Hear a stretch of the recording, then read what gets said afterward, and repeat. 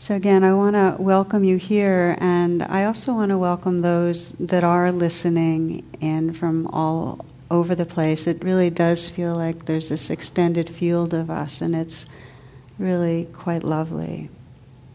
And maybe begin by saying that the most important truths are the ones that we're most regularly inclined to forget.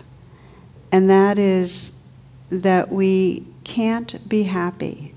We can't really experience well-being unless we feel a sense of love and care for what's right here in the present moment, including ourselves.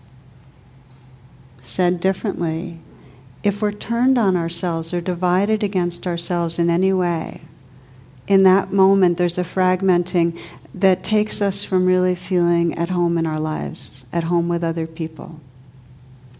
So it's said that the heart of Buddhism is compassion, and that the heart of compassion is compassion for ourselves. It really has to start with the life that's right here. So the centrality of self-compassion, which is going to be the subject tonight and next week, we're going to do a 2-part series. The centrality of it is something that the Western Buddhist teachers have been really awakening to over the last few decades, that you can't teach about a path of spiritual freedom and can't leapfrog over to realization and skip the fact that we're so often at war with ourselves in an immediate way. Have to start where you are and address that. And Western psychology is now, in a very big way, emphasizing self-compassion, and it's been quite remarkable in the last couple of years to see what's happened. There's been increasing amounts of research on, what happens when there's poor bonding when we're very young, and how that creates a sense of unworthiness and we don't have compassion for ourselves. And how when we learn to cultivate self-compassion, it changes our whole experience of anxiety, it affects depression. And I read from you, because I love it when the New York Times highlights these things. This is the New York Times last month. The research suggests that giving ourselves a break and accepting our imperfections may be the first step towards better health. People who score high on tests of self-compassion have less depression and anxiety and tend to be happier and more optimistic. Preliminary data suggests that self-compassion can even influence how much we eat and may help some people lose weight. They always hitch it to weight loss, everything. That brings people to meditation classes. So it's really important to be aware, how do we relate to our suffering? So when you get stuck, when you get caught in addictive behavior, or caught in a conflict with someone else, or a feeling of failure, when you're kind of stuck, do you ignore it? Or do you try to immediately go into problem-solving mode? Or do you judge yourself further, saying, this is just evidence I'm, really a failure? Or is there some pause and a sense of, oh, okay, I'm in pain right now? Is there a pause and some kindness? And the difference between the kind of reactivity where we're ignoring or judging and that kindness is really the difference between a life that's caught in what I often call the trance of separation and unworthiness, and really a quality of inner freedom and peace. So one of my first great wake-ups, and this was, I was 20, I was on a kind of weekend, and I was going hiking with a friend of mine, a woman who was 22, an older, wiser woman, who at one point said to me, I'm really learning to be my own best friend. And at first I said, yeah, okay, right, cool. And then I went, whoa. And you know how it is, we're just ready at certain times for something. I just started flashing on all the ways that I was cruel. I mean, not even just not kind, cruel to myself. That when I was feeling terrible, if it was a friend that was struggling with something, I'd, be kind and present. But when I was going through, for me then, the misery was caught in cycles of binge eating and struggling, feeling overweight. I was just disgusted. I wasn't kind. And I was having a hard time. I had a few relationships that had crashed, and, I was just tearing myself apart for what was wrong with me. And it went on and on. So the point being that I was living with the basic sense something's wrong with me, and really harsh, and this sense of being your own best friend, something in me cracked open. And I just remember, because it was outside and it was beautiful, I just remember this prayer, please, please, may I be kinder to myself.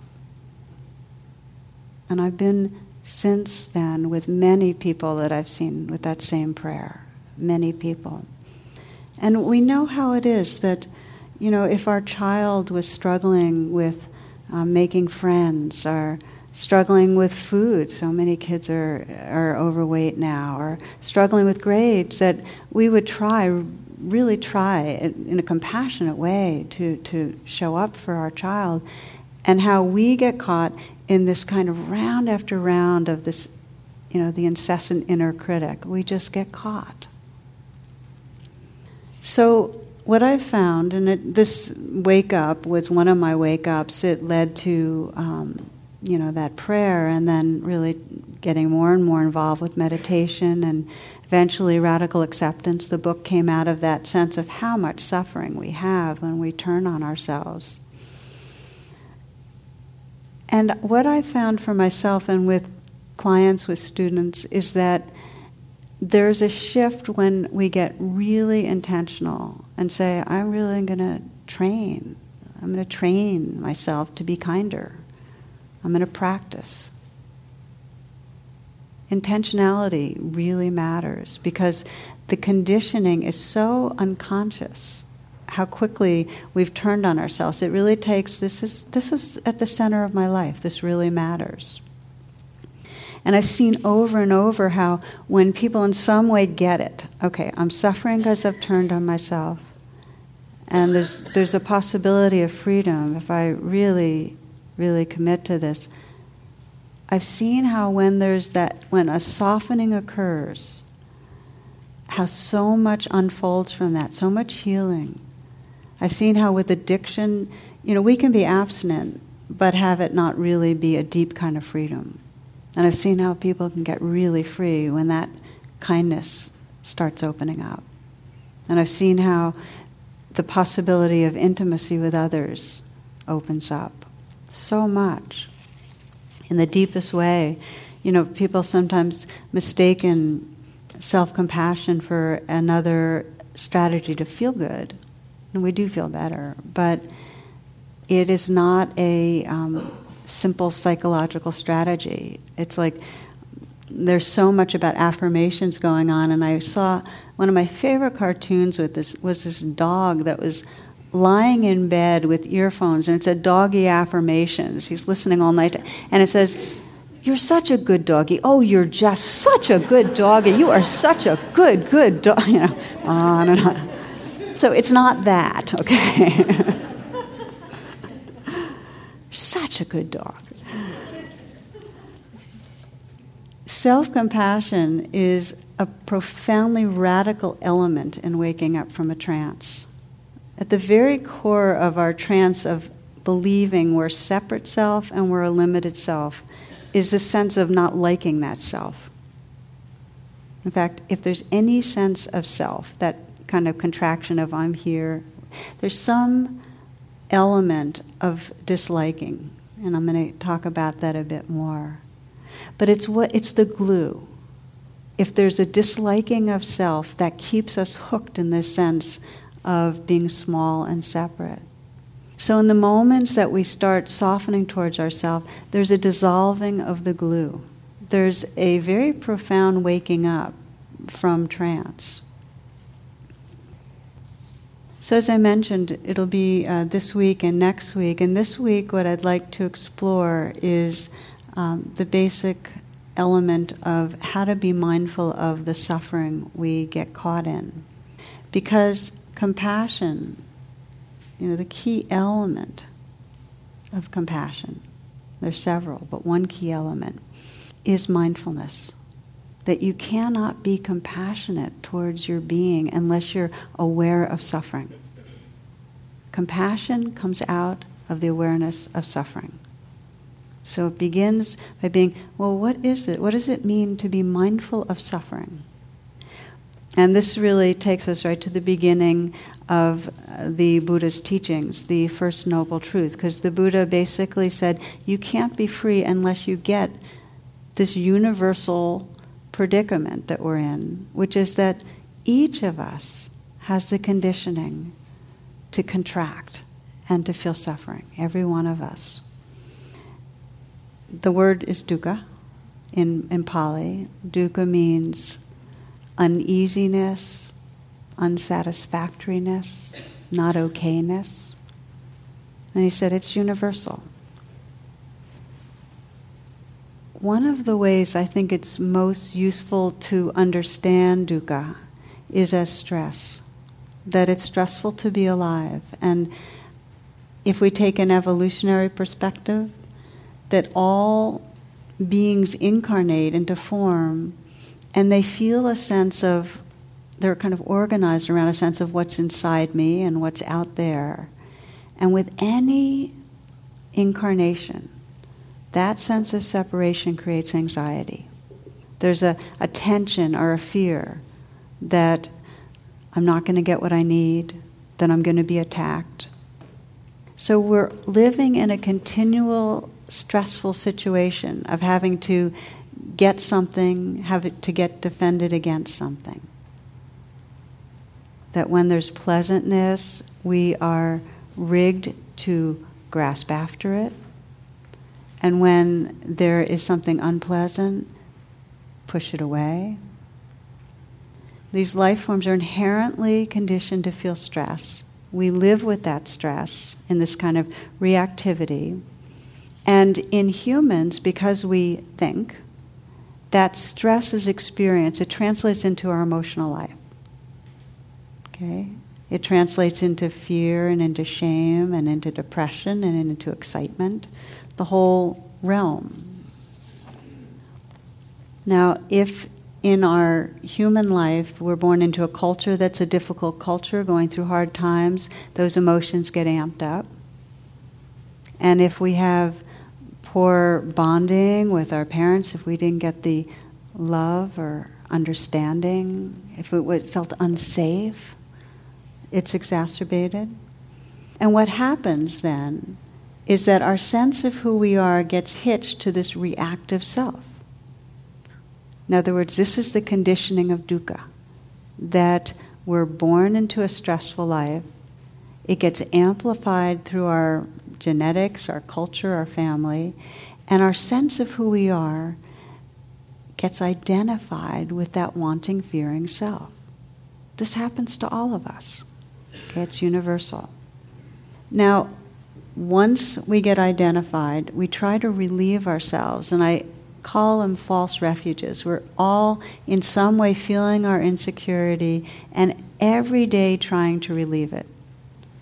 And to see very personally, well, what are the ways that I take false refuge is the beginning of unhooking ourselves. Okay, so how do we do it? I mean, we know some of the real obvious ones. We are constantly trying to prove ourselves. We stay busy, we accomplish, we're trying to make an impression. That's one way we take false refuge. Busy, prove, be special. For some of us, we take false refuge by numbing, by over-consuming in some way to dull our senses or to enter into a different mental or emotional state. That's another way. We take false refuge by putting others down because we're insecure, so it makes us more special. Just notice when you're feeling judgmental. that there's in some way you're trying to either punish someone or create distance or put them down, put yourself up. That's one of the big ones. Emerson said that we can see that people don't seem to see that their opinion of the world is also a confession of character. So how many of us have had that experience of being in conflict with one person and then with another, and one person's uptight, but this other person's kind of narrow-minded, and this other person doesn't understand, and all of a sudden we start realizing there's a common denominator, moi, It's like this guy that was driving home from work, and it's been a really tough day, and his wife calls him on a cell phone, and she's distraught because she's heard on the radio that someone is driving the wrong way in the Beltway. Heck, Emma, he replies, there's hundreds of them doing that,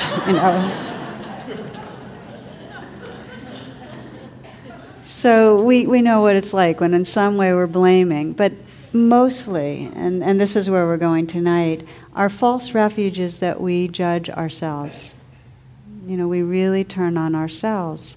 And it's out of insecurity that we think if we can just control ourselves to being better.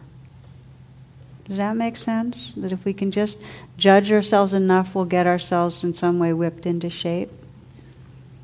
So this is the trance of unworthiness. And the pathway is really simple. In a way, we just get insecure, and out of our insecurity, we do things to feel better, okay? And we do things like we brag, or we lie, or we judge, or we eat too much, and then we feel ashamed of that and more insecure. And that drives us to more behaviors that we then feel bad about ourselves for, and we cycle and cycle in the behaviors and thoughts and feelings that keep confirming this basic story: there's something wrong with me. It's like Washington Post, some years ago now, had a Best T-shirt award of the year, and one of the winning T-shirts was, I have occasional delusions of adequacy,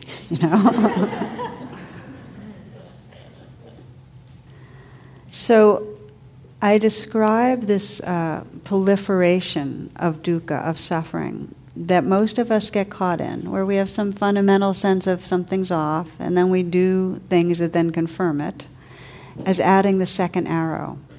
The first arrow is we feel some uneasiness, or we feel a sense of grief, or we feel fear, or just something feels off.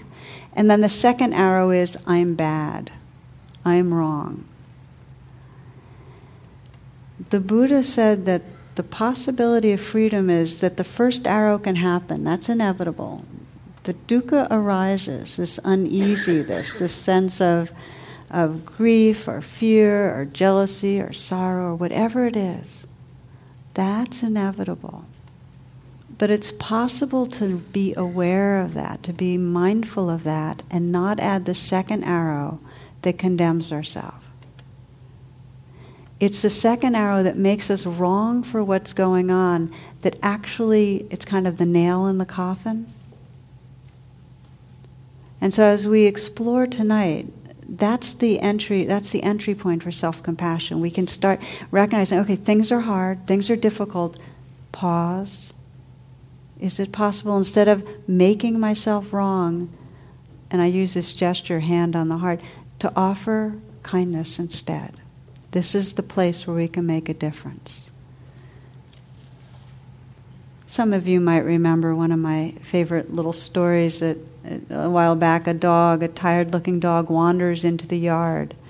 The woman writes, I could tell from his collar, though no tags, and well-fed belly, and the fact he was clean and had a home, that he belonged to someone, but he followed me into the house down the hall and fell asleep on the couch.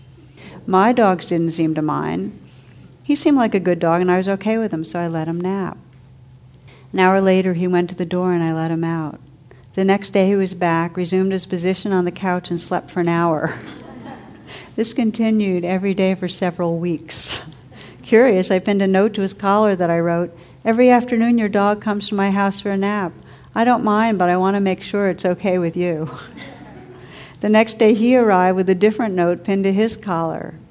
He lives in a home with 3 children in it. He's trying to catch up on his sleep. May I come with him tomorrow?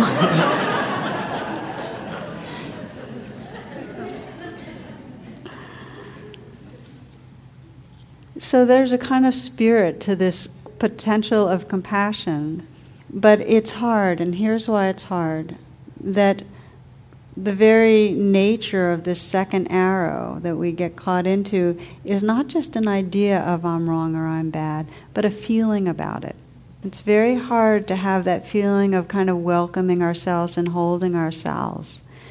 Most of us have standards about how we should be, and it's really, there's some anguish in sensing how, if we just watch day by day, the idea that we should be patient with other people, or we should be generous, or we should be kind, and we don't meet it.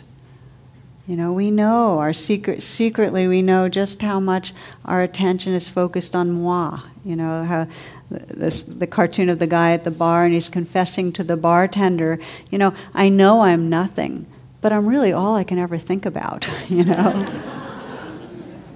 But isn't it so, how much of our moments we're trying to get more comfortable, take care of ourselves.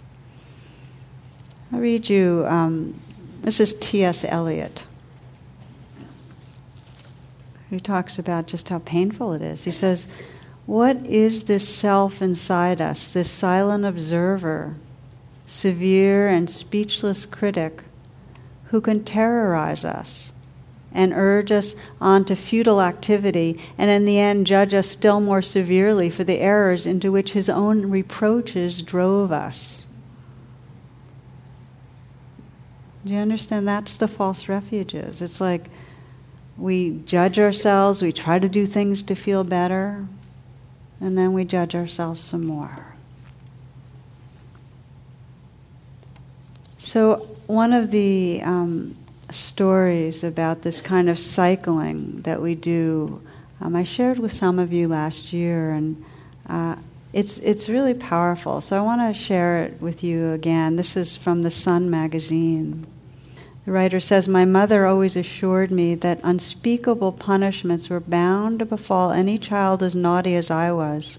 If I were you, she'd say, I'd be afraid to go to sleep at night for fear God would strike me dead.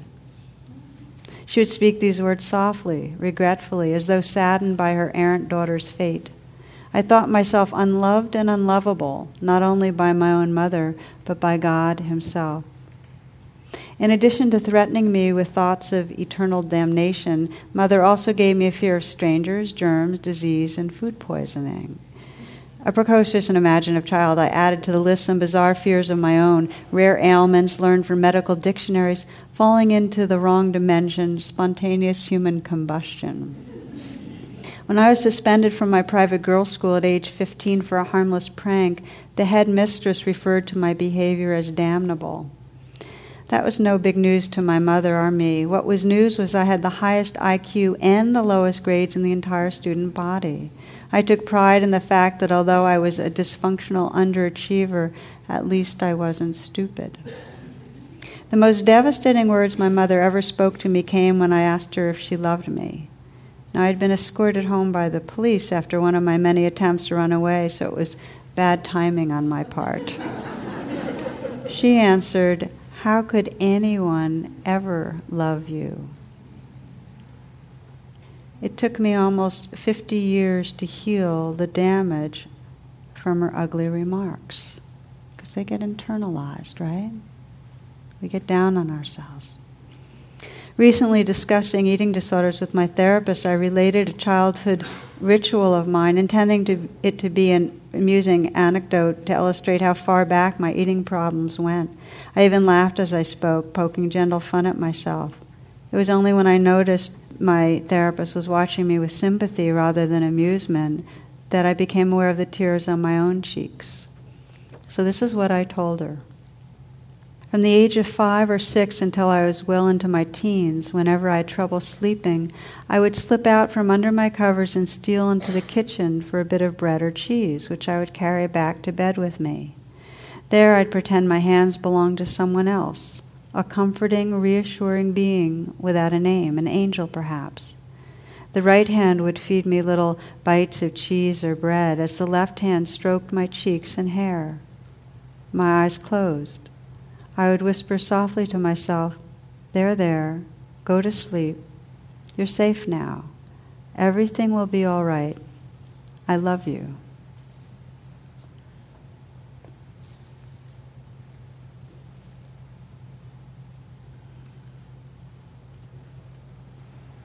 So part of the power of the story is that we see in that early ritual the beginnings of self-compassion, right? There, I love you. And we also see the beginning of an eating disorder, the false refuge.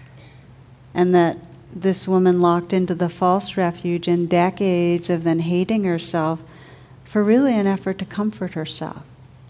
Do you see the cycle of it? The dukkha, this basic insecurity. It's aggravated in her family situation.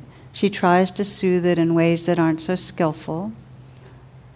The second arrow, I hate myself. Decades it locked it in. So this is our predicament in a way. And the Buddha taught we are all subject to this conditioning to feel insecure. Okay, and there's going to be ways that we react. Dukkha. The dukkha becomes our identity.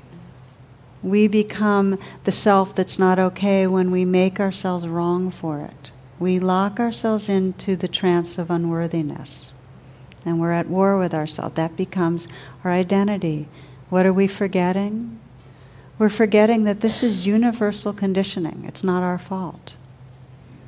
And when we lock into that identity, we're forgetting the awareness that's here, the love that's here, this capacity for beauty and humor and creativity. So we lose sight of our wholeness of being and become very, very small with the second arrow. One of the stories that has kind of impacted me on this universality of dukkha is the example of the Good Samaritan study in Princeton. In this study, the seminarians were given a practice sermon, okay? And half were assigned the story of the Good Samaritan. The other half were kind of given a random story from the Bible.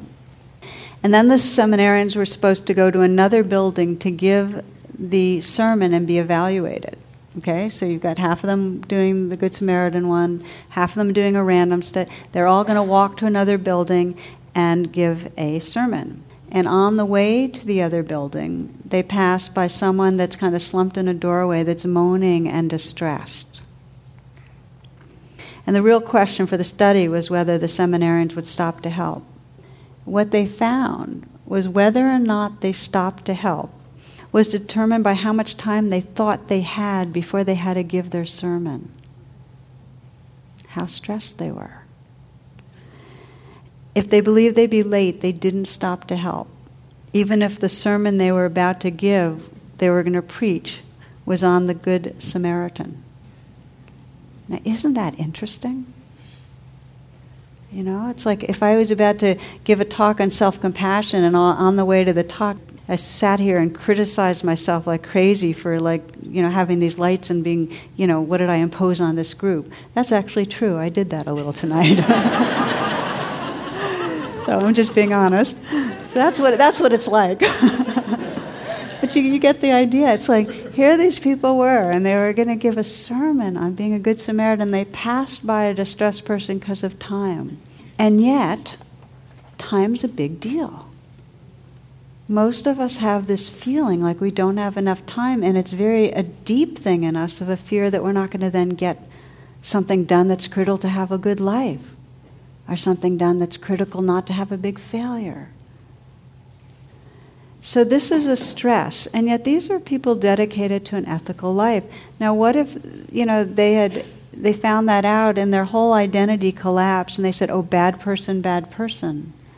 How sad that this pervasive kind of tendency to get stressed, and when we're stressed it overrides the parts of our brain that are activated for empathy.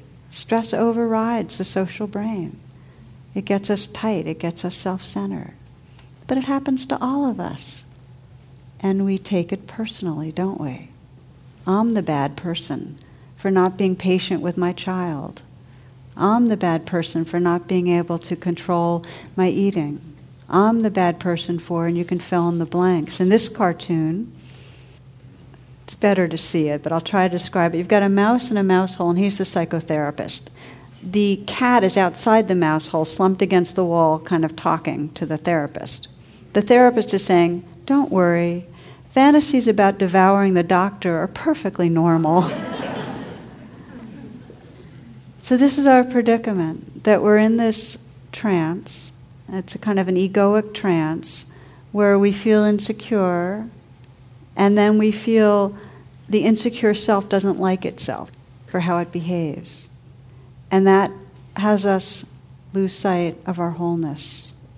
And the big inquiry is, really, how do we step out of this chain reaction of thoughts and feelings where we keep adding the second arrow of something's wrong with me? How do we, in between the feelings of dukkha and that second arrow, pause and have that intention to be kind? Because if we can pause and have the intention to be kind, the whole trance starts dissolving. This is the words of a teacher that's inspired me a lot, Sri Nisargadatta. He says, approach yourself with reverence and love. Self-condemnation and self-distrust are grievous errors. Your constant flight from pain and search for pleasure is a sign of love you bear for yourself. All I plead with you is this: make love of yourself perfect. All I plead with you is this: make love of yourself perfect. Deny yourself nothing, give yourself infinity and eternity, and discover that you do not need them. You are beyond.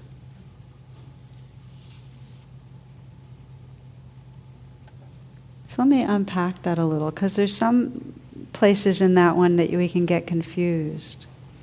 And the first, what I love about it is he says that your flight from pain and your search for pleasure is part of the love you bear for yourself, just the way that young girl's ritual of, the eating the bread and the cheese, it's part of her love for herself, just a torqued way. It wasn't the way that was most going to help her. So the false refuges come from trying to take care of ourselves. So not to hate ourselves for them. They're just confused. But then he says, make love of yourself perfect. This isn't perfect as in another perfection project, like you blew it, you weren't perfect enough in loving yourself. It's not that. It's really this invitation to take, this is true refuge. It's this invitation to commit yourself as well as you can to this path of really offering kindness to the life that's here. In a way, he's saying make love of yourself perfect. The self is really the life, the aliveness right here. And then what happens? He says if you really offer yourself this without holding back, unconditionally forgiving and loving, if you become unconditionally forgiving and loving, you discover you don't need it because you are that loving presence. You're no longer the self that needs anything. There is a shift in identity. And this is the freedom that happens from self-compassion. It's not like we feel better alone. There's a deeper thing that happens. We untangle the tangle that keeps us even feeling like a separate self. You might even imagine for a moment, who would you be if you in no way judged yourself aversively? Who would you be if you really offered that unconditional love inwardly? For many of us, it's like, I don't know. It's like the self we know is shaped a lot by our self-critique. Who would we be? So the last portion of this talk is really exploring how we train now. What I'm going to do is the initial steps of self-compassion, how we train in them. And the beginning is, and I'm going to use the acronym RAIN as I often do, and I'd like to remind you of it for those that aren't familiar, that the R of RAIN is to recognize. We recognize, oh, this is suffering, dukkha, fear, shame. That's the first step in self-compassion. It's the first noble truth. We recognize the suffering. The second part of RAIN, the A, is we allow what's here to be here. Okay? There's a question with the first, with R, it's what's happening. Can we recognize what's here? And with the A, the question is, can I be with this? Can I allow this to be here? We're going to explore those two pieces of this waking up from the trance and offering self-compassion tonight. And then next week we'll explore the I of RAIN, which is offering an intimate attention, investigating and offering an intimate attention. That's the I. It's a double I. And then the N is the freedom, not identified. No longer identified as the judge, no longer identified as the imperfect self that's being judged. Back to our wholeness, our natural wholeness. So we're going to stay with the R and the A right now. The recognize, for most of us, what's happening is we'll find that we're in some way really off balance, and if we pause, we'll recognize, okay, feeling terrible, feeling angry, feeling afraid, recognize it's dukkha in some way. And then we begin with this, it's the very beginning of compassion. Can I just let it be here for a moment? It's kind of like, can I pause with it? There was a woman who came to retreat a couple of years ago with me. And she was exploring this because she was very, very much at war with herself. And she had come to retreat at a time that her partner had gone through several rounds of chemotherapy, and there was a lot of stress and fear in the household. And it was just the beginning when the economy had turned, so there was this downsizing, and she was not sure whether she would have a job. And so there was a huge amount of stress, and she wasn't being as present and patient as she really, really wanted to be for her partner. So there's a sense of shame and a sense of guilt that she wasn't coming through. And at the beginning of the retreat, I gave a talk on the Noble Truths and talked about how the first Noble Truth is dukkha, and the Buddha's invitation was, he said, the beginning of freedom is understand this. Just understand this is it. It's here. If you can just recognize dukkha, you're not as identified with it. So the understanding with recognizing is if you can see it, and then you can say, well, I'm not alone. Other people have this happen too. Space opens up. So she went through this retreat, and every time she had some of the thoughts and feelings about what was going on at home, she would pause and she'd say, this is dukkha, this is dukkha. I mean, she'd say it. She sometimes said she even was whispering it, this is dukkha, this is dukkha. And then she would say, I'm not alone, because it's universal. And she started finding that when she could name, this is dukkha, and I'm not alone, and get some sense of others too, there was space. And in that space, she could begin to offer kindness. It took a while, but that space made it possible. She could be with it. She could start to breathe and feel, okay, this is what's here.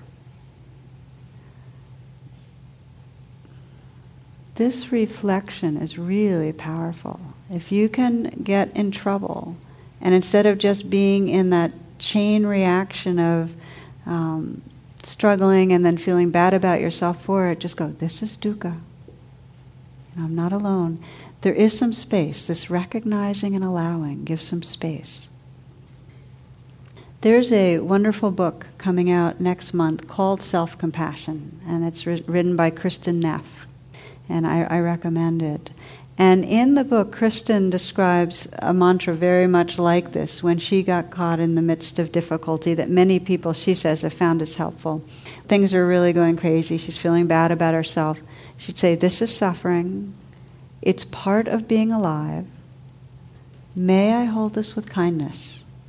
May I offer myself the compassion I need?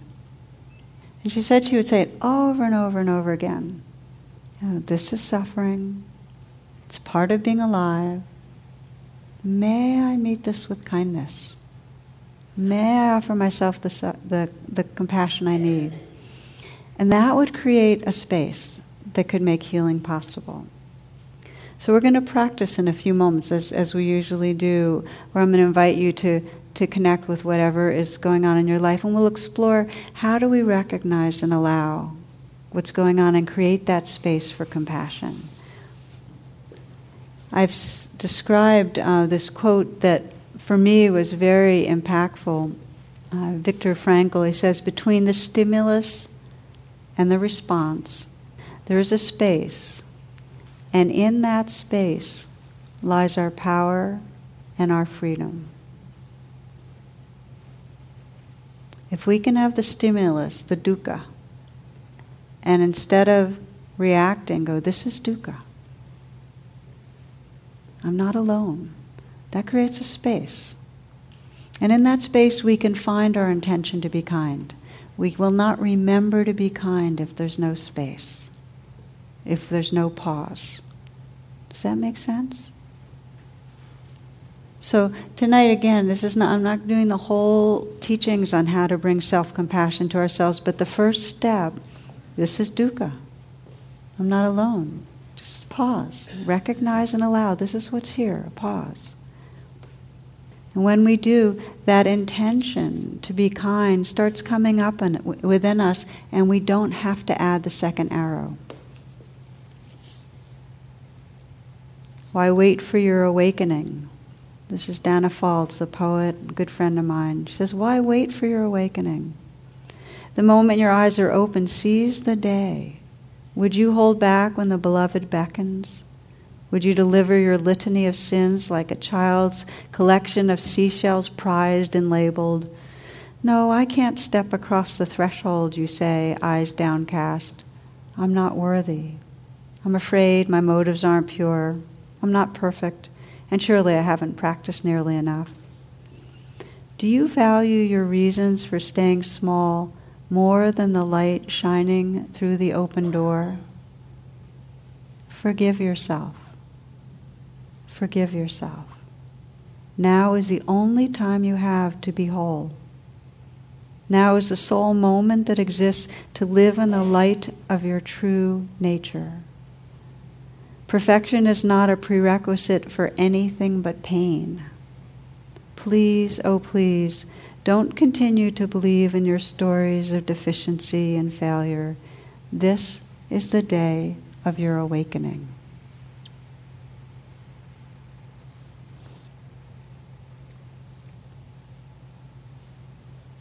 So tonight, really, we're touching on this universality of dukkha, of insecurity, and how we take it personally.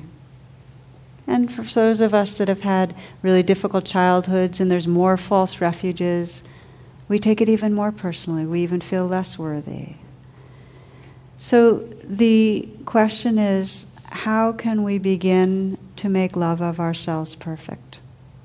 How can we begin with rain to recognize and allow, okay, this is dukkha. I'm not alone. And then just to feel our intention to soften. So let's practice. We'll close the evening with a little practice.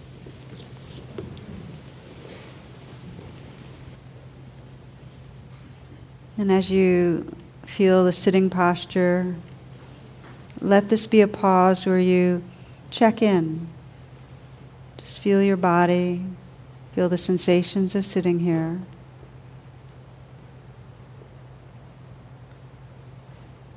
And feel this breath.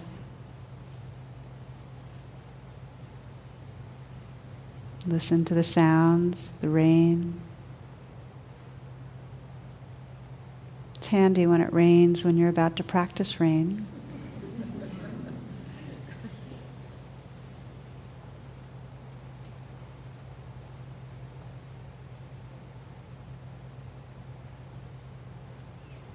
And in this silence and stillness of presence, just to bring to mind somewhere in your life where you know that you turn on yourself, where you're not at home with yourself, perhaps something you haven't forgiven or accepted.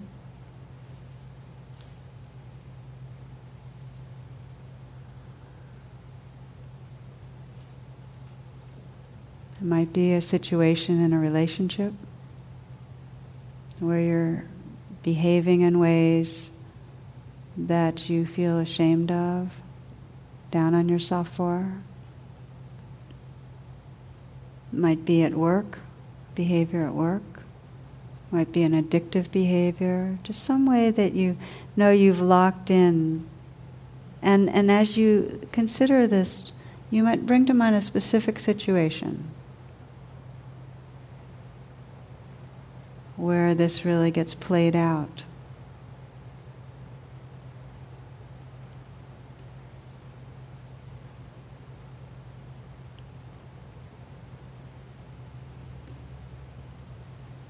If you're with another person, seeing the person's face or imagining what's being said. If you're at work, imagining the setting.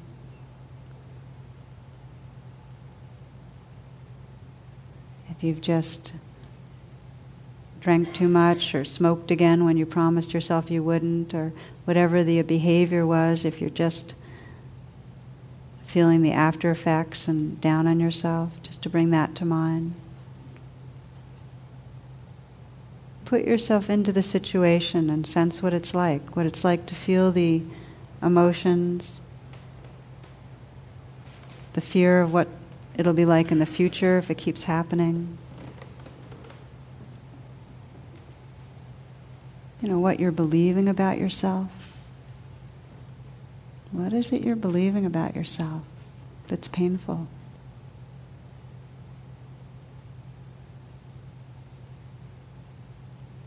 It's often the sense of failure,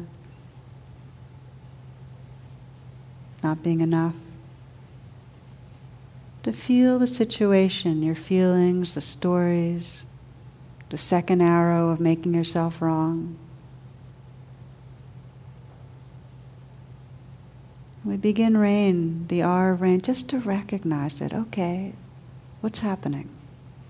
Just to recognize this is dukkha, suffering. It may be a particular recognition. This is fear. This is hurt. This is shame. You can mentally whisper it just to make it more immediate and vivid.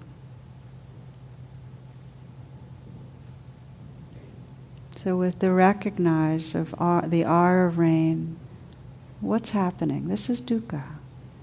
And then the A of rain's allowing, can I let this be right now? Can I just be with this? You might sense I'm not alone. This is part of life. Can I just make space for it?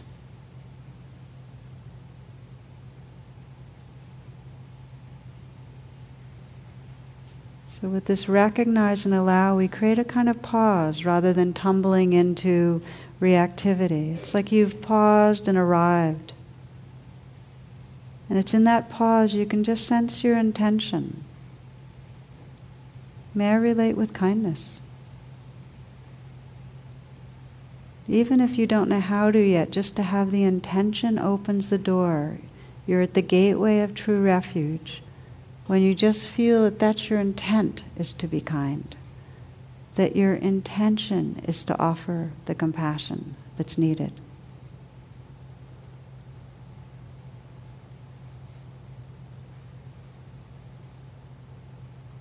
All I plead with you is this: make love of yourself perfect.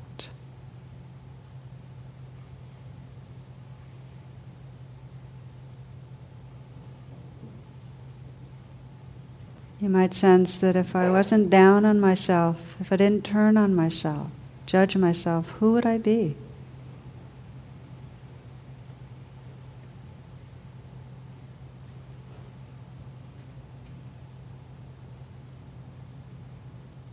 And you might listen to the music that some of you might be familiar with. Just let it in and enjoy it.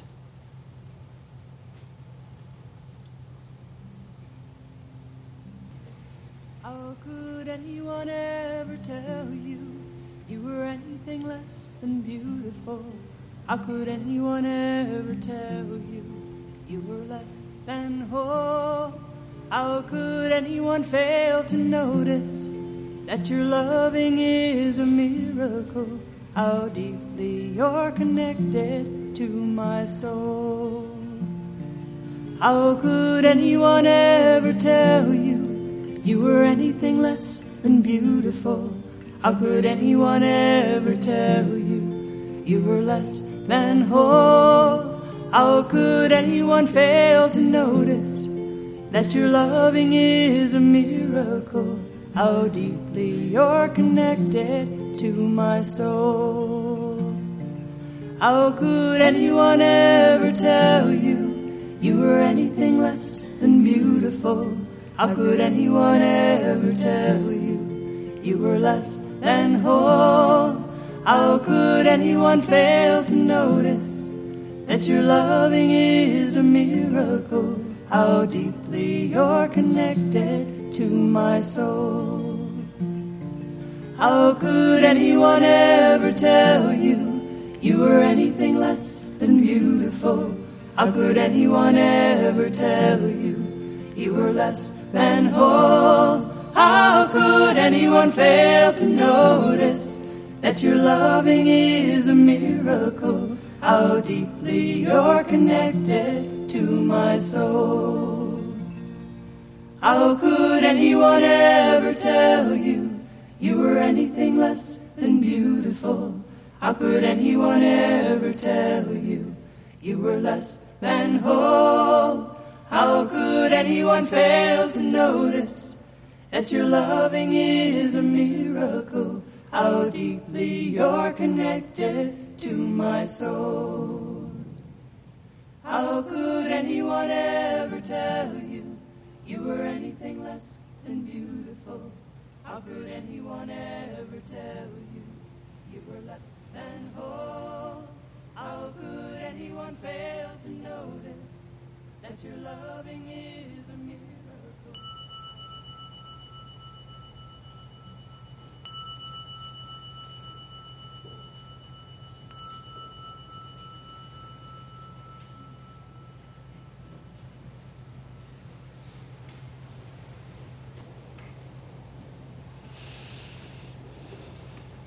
So thank you for being here and for your presence. And I hope you're enjoying the rain that's pouring down so freely.